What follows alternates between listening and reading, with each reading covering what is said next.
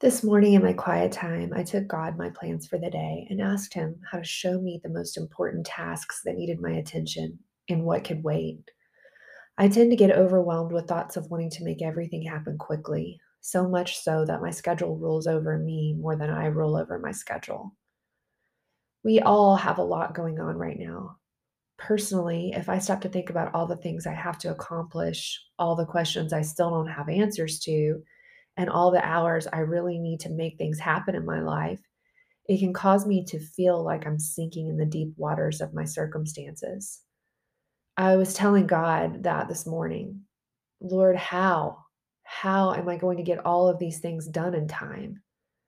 He lovingly reminded me that His grace is enough, and He's showing Himself to be strong enough for me to accomplish the most important things. He reminded me that He has already empowered me to do all the things because of His great supernatural strength. Then the Lord led me to 1 Corinthians 15:44, which states, "If there is a natural body, there's also a spiritual body. So it is written, the first man, Adam, became a living being. The last Adam, which is Jesus, a life-giving spirit. The spiritual did not come first, but the natural, and after that, the spiritual. The first man was out of the dust of the earth, the second man from heaven. As was the earthly man, so are those who are of the earth. And as is the man from heaven, so are also those who are of heaven. And just as we have been born in the likeness of the earthly man, so we shall bear the likeness of the man from heaven. I declare to you, brothers, that flesh and blood cannot inherit the kingdom of God, nor does the perishable inherit the imperishable. Listen, I tell you a mystery. We will not all sleep, but we will all be changed in a flash, in the twinkling of an eye, at the last trumpet.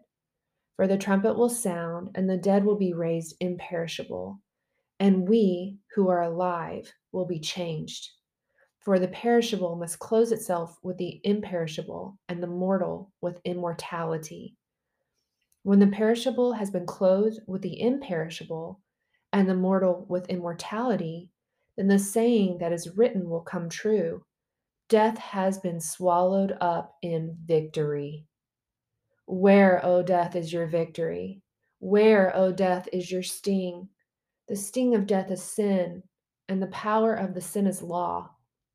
But thanks be to God, He gives us the victory through our Lord Jesus Christ.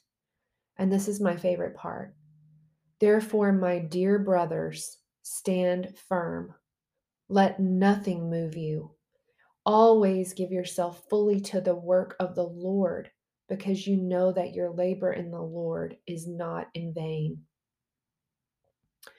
Because Jesus paid our sin debt, we as believers have the glorious hope of heaven. As we spend time with Him in His presence and in His Word daily, His Word is like an incubator for transformation, and we are changed into His likeness. This morning is a much needed reminder that the things God is calling us to must take first place in our lives. We must clothe ourselves with the things that will not die, the things that will make His name known in all the earth. Those are the things that outlive us all.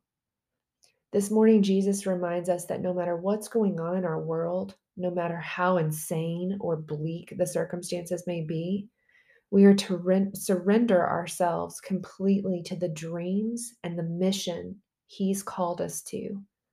He wants to do an eternal work in and through you for His kingdom.